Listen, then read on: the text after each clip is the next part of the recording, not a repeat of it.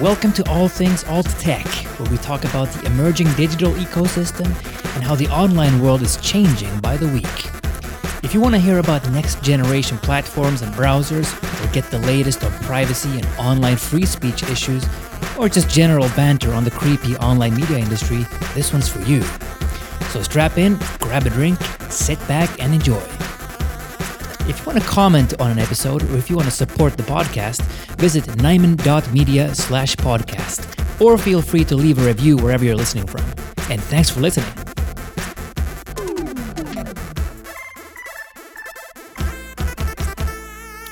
Welcome to the podcast. Today is December 18th, 2019, and this week we're going to talk about yet another couple of alternative social networks.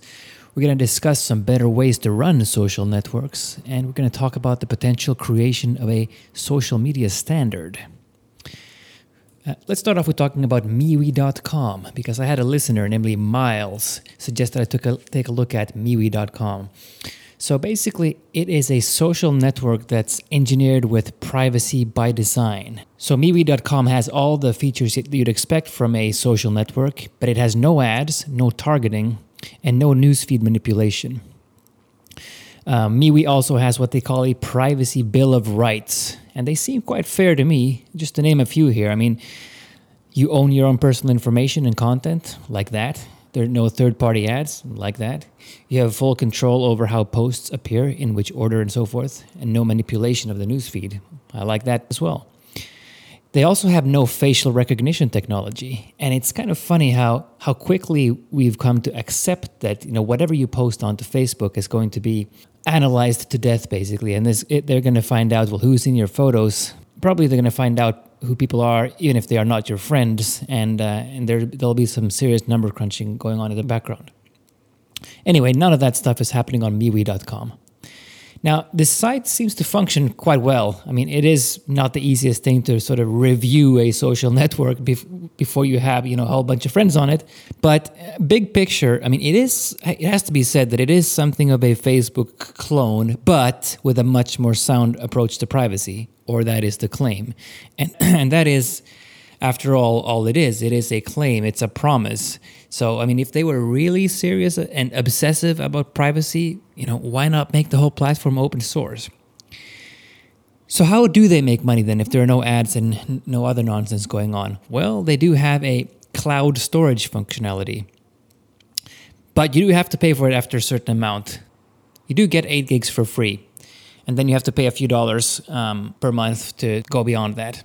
They also have quite a few other features as well that they do charge for. So, for example, there are live calls, there are stickers, there are custom pages and so forth. Little bit of nickel diming going on, but hey, they gotta make a living somehow, right? There are also quite a few groups on the site. Actually, there are countless groups on the site. But I do get the feeling that many content providers, many creators treat this new platform as just another wall to duplicate your existing content. I mean, without even expecting much engagement or unique responses. So in a way, it's maybe a little bit of so maybe this is a little bit similar to how content creators treated the likes of Google+. It was a bit of a ghost town with a lot of token content that was just kind of sprayed on there as an afterthought. Now, big picture, I mean, don't get me wrong, though. If everybody switched to MeWe or any other competing platform, let's face it, then the world would probably be a better place. But, I mean, here's the problem, though. I think because most people have already invested so much time and so much effort into Facebook, they have a bit of a legacy on there already, and you can't just kind of walk away from it that easily. Now, Facebook are letting people download their data and so forth, but that's not really going to help you restart your social life elsewhere, so to speak. Of course, none of this is an excuse not to leave Facebook, but in reality, it is probably the biggest reason why the likes of Facebook remain so well entrenched in the market. And also, I mean, people have come to kind of accept that, social media is a bit of a panopticon. We obviously shouldn't, but I think that's kind of what's happened. Also, just another point on privacy, a little bit more big picture, is that privacy is great, but from the perspective of creating a vibrant social platform with lots of discourse, lots of action, you can make the argument that you can have too much privacy. Now, what does that mean? I mean, if you have no skin in the game as a participant, as a creator, and you have complete anonymity, then, well, your platform risks turning into another Gab.com. Or even Twitter, for that matter. I mean, the problem with brand new social networks, and especially brand new social networks that promise absolute privacy or free speech, is that it's going to initially attract people who are there just to kind of spew out their vitriol. And it's not necessarily going to attract people who just there to carry on a conversation without any snooping. Now, just going back to MeWe, that might be a bit of an exception because it looks to me like there's a lot of normal social action going on there. So I would recommend you take a look at it if you're interested. Now, I'm not being a big tech apologist by any means, but I do have to say, though, when it comes to privacy and all this snooping that's going on, I don't know that the big social networks have much of a choice with regards to collaborating with the government. So handing over their data and introducing more surveillance and so forth. I mean, you might remember this company called Lavabit from a few years back. It was basically an open source and encrypted webmail service. And they had to shut down in 2013 after the US government basically ordered them to turn over their encryption keys so they could snoop on Edward Snowden's emails. Anyway, Lavabit decided they're not going to comply, and they shut their whole business down. They had to. Now, I think when it comes to true privacy, then decentralized is the way to go. I mean, another competing centralized service and another pinky promise not to touch your data just doesn't cut it, because we don't know what's going on in the background for real. We don't know to what degree the government is involved with new businesses, however privacy-oriented they claim to be. We just don't know. But with a sufficiently decentralized solution, I think any government demand almost becomes moot and void, because such services are basically ungovernable, and any legislation or demand is just a formal recommendation without any real teeth. I do want to talk about another new social network. Well, it's not new, but it was fairly new to me, which is Mastodon. Now, Mastodon is a free and open source, self-hosted social networking service.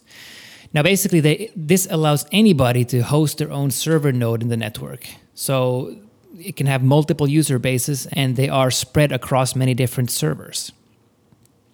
So Mastodon is a part of a wider network of social networks, meaning it's also possible to interact with users on different platforms, but they all use the same protocol. If you look at what Mastodon looks and feels like, it kind of comes across a little bit like Imgur.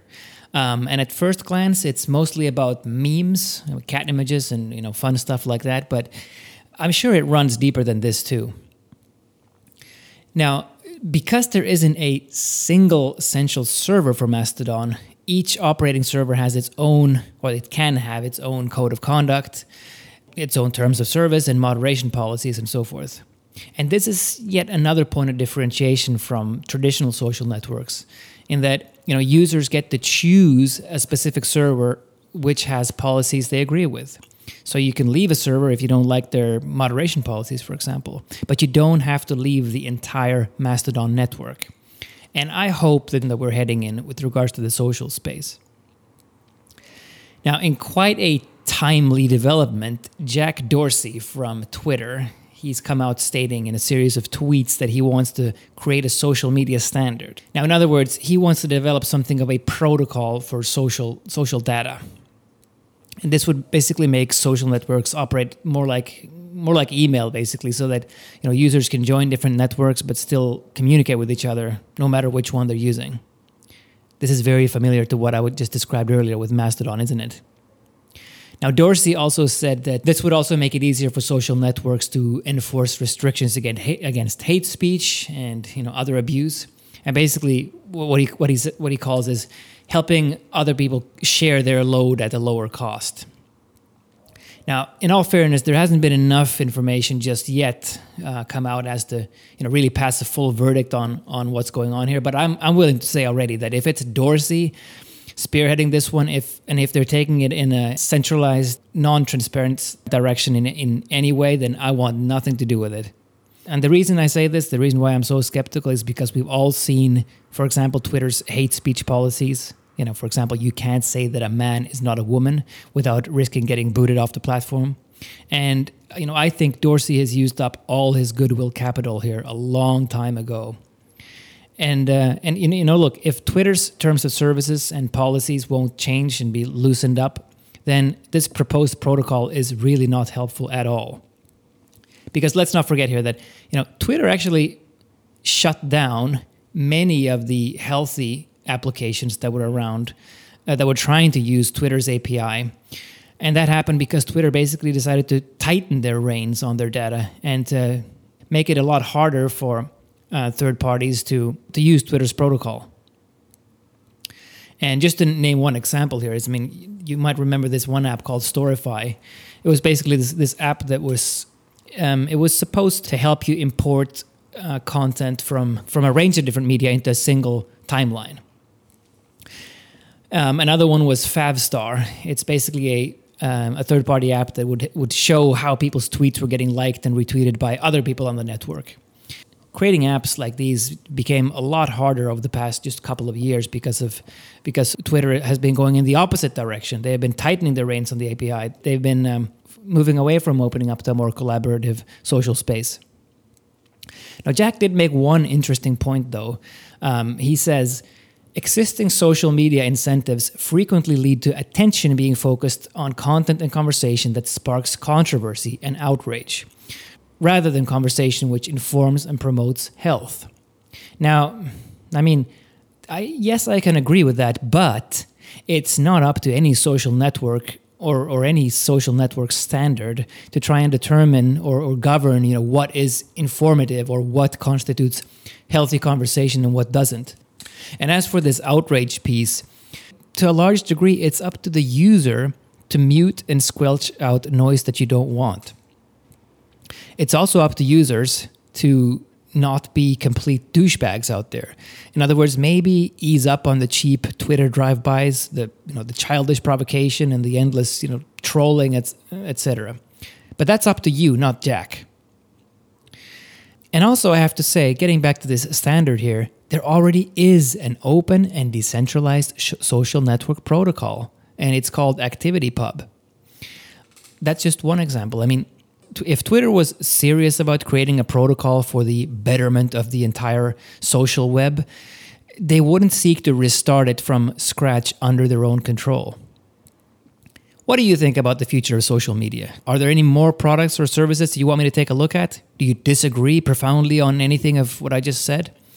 Feel free to comment on the podcast. Also, if you want even more news in real time on alt tech, big tech, etc., go on and visit Nyman.media. It's NYMAN.media. And you'll get a steady stream of content sourced from the entire web, and I think you're going to find it useful. So take a look, and I'll talk to you soon.